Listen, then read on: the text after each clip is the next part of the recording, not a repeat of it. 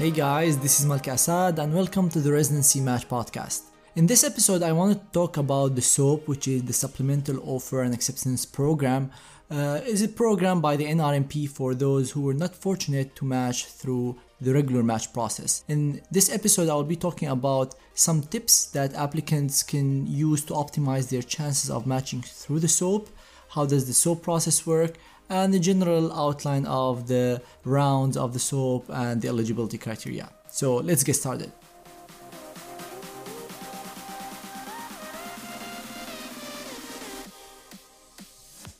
I know that it might be difficult to think about not matching and having this negative feeling before match day or Monday, but it's always best to be prepared and have everything ready in case somebody was not fortunate to match on match day. So there are several documents that applicants can prepare and optimize before match day, which are the letters of recommendation, personal statement, and general preparations for interview questions in case they needed to go through the SOAP. And let's start with the letters of recommendation. Since most applicants, when they submit their applications, they submit their letters of recommendations, and programs generally download these applications and don't check if the applicant had extra letters of recommendation or people that they worked with recently but they did not include in the first application. So let's say an applicant submitted their ERAS application in September and they had to work with somebody in the field that they're applying to in October, November, December. In this case, the applicant did not include a letter of recommendation from this person because at the time of the application, that physician did not know the applicant well enough to write them a letter of recommendation. But by match day, which is going to be in March, that is more than enough time for that mentor to know the applicant, support them, and write them a good letter of recommendation. Many applicants, when they apply, they lack letters from people within the specialty. So they might have letters of recommendation from somebody else. Let's say they're applying for orthopedic surgery and they don't have a strong orthopedic surgery department in their institution, so they use letters of recommendation from internal medicine, general surgery, and that is a negative point when you're applying, especially for competitive specialties. Also, international medical graduates with COVID and the lack of clinical experience, most applicants did not have the chance to get letters of recommendations from people inside the United States. They had to rely on letters of recommendation from their home country, or maybe they used one from the US, 2 or 3 from outside the US. So this is a good chance if during these months from September or October till March, you had the chance to work with someone within the specialty, someone from the United States, somebody with an academic affiliation rather than just a private practice or community hospital. That's a good opportunity for you to optimize your CV. So in this case, reach out to your mentors, let them prepare a document for you, and in case you were not fortunate to match on Monday, they can upload that document, or even better if they can upload that document now, because as you'll see when I talk about the process and how it works, it's very fast and there is not much time for people to write letters of recommendation after because it's a matter of hours. So I highly recommend reaching out to mentors now. Let them write these papers for you, upload it on the ERAS website even before you know if you match or not. If you're not sure about your chances, one way of looking, this is just an estimate, nothing is guaranteed. Some people might match with one interview, some people with 20 interviews, they might not match. But a general sense you can get from looking at the NRMP data of the mean number of interviews that applicants who match into a specialty got compared to those who did not match. For example, let's say this is just an example. In internal medicine, the mean number of interviews that applicant who matched was around 10, while those who did not match received 5 interviews. So if you received 10, you're probably more likely to match compared to those who received 5. So this can give you an idea of where you stand to start preparing all these documents, letters of recommendation, reaching out to mentors to start preparing for this process. The second important document, which is the personal statement. Since personal statement can tell who you are, this is a good way for you to convey to program directors what you've been doing from September or October till now. If you've done more research, some clinical experience, this is something that you can add on your personal statement and update that in your ERAS application.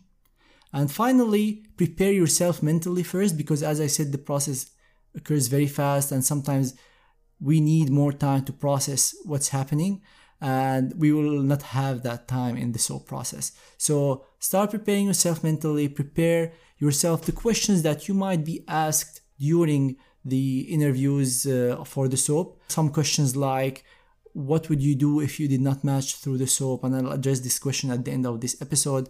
Why do you think you did not match? What specialties did you apply to? Why are you interested in this specialty? In addition to the common interview questions that you probably have encountered during the first interview process, which is, tell me about yourself, why you're interested in this program, why you're interested in this specialty, your weaknesses. Your weaknesses is going to be an important discussion during this type of interviews, because program directors, especially that you did not match, they want to know probably why or what weaknesses prevented you from matching in this specialty. Be careful when you address these questions. Don't say, I don't have any weakness, it was an unfair process. Try to understand what your real weaknesses are, what prevented you from matching, and try to address that in the questions and in your answers to program directors. Now, after you prepared your letters of recommendation, your new personal statement, after you prepared yourself mentally and prepared questions for your potential interview, I want to talk about the eligibility criteria. You can find this information online on the NRMP website, but I just wanted to give you a brief overview of how this process works. First, the eligibility criteria is very simple. If you registered for the match through the NRMP, if you were verified to participate in the match, you'll also be eligible to participate in the SOAP, and you have to be unmatched or partially unmatched on Monday of match week. Partially unmatched means for those who have a prelim and advanced specialty, they might be matched through one but not the other. So this is what this means. If you're matched, you will not have access to the SOAP programs and you'll be celebrating on that day. One thing I forgot to mention is your personal information. Since your personal information, which is your email, your phone, is the way that program directors will contact you, make sure that these are updated. Maybe your address or your phone number changed from October or September till March. So make sure that these information are accurate, and this is the way for program directors to reach out to you. There is no extra fee for participating in the match if you already paid the match fees, but for those who did not apply to any program and they are SOAP eligible, they have to pay an extra fee. Now let's go through the process and some of the rules of the SOAP. On Monday at 11 a.m. Eastern Time, which is going to be March 15th of the year 2021, applicants will have access to the list of programs that were unfilled. By that time, they still cannot apply to these programs. They can just see these programs, what are the programs that did not fill their positions through the match process, and they can start having a look at them. However, only people who did not match, or as I said, partially unmatched, will have access to that list. Applicants who matched will not have access to this list, and applicants who have access to this list cannot share these information on any website or share it with their friends. Only the applicant can access this list, and violating of this rule is a match violation. So applicants have to be careful not to share the list of programs on forums or Facebook pages. Each applicant can apply for a total of 45 programs. So through the whole SOAP process, you can only apply to 45 programs. You can still apply to programs that you applied through the match or new programs, but the total has to be 45. Applicants have to wait programs to contact them. Applicants cannot reach to programs. This is one of the mistakes that applicants make. Applicants are not allowed to reach to programs. So be careful about these SOAP rules. So again, on Monday of match day at 11 a.m., applicants will have access to the programs that did not fill their position during the regular match process. At 12 p.m. at noon, the applicants can start applying to these programs. At 3 p.m., the programs can start reviewing these applications and contact applicants they're interested in. On Wednesday, which is 2 days after the match day, at noon, the first SOAP round starts. In this situation, applicants who receive offers have two options, either to accept that offer or reject that offer. If they're rejecting the offer, probably applicants are interested in other programs, but applicants have to be careful here. Most applicants who match through the SOAP match through the first round, so your chances will decrease with the second, third, and fourth round. So be very careful when you reject an offer through the first round. As you realize here, the time is very limited. You get access to these programs at 11 a.m. You can start applying at 12 p.m. At 3 p.m., which is 3 hours afterwards, programs can start contacting you. So you have to be fully prepared to answer a program director call 4 hours after the match result. So that's why I'm saying that it might be a good idea for you to start thinking about your answers, about all these documents, because the time is limited and this process goes very fast. And this process repeats itself for second, third, and fourth round. Now I want to talk about if an applicant did not have the chance to match through the SOAP. What options do they have?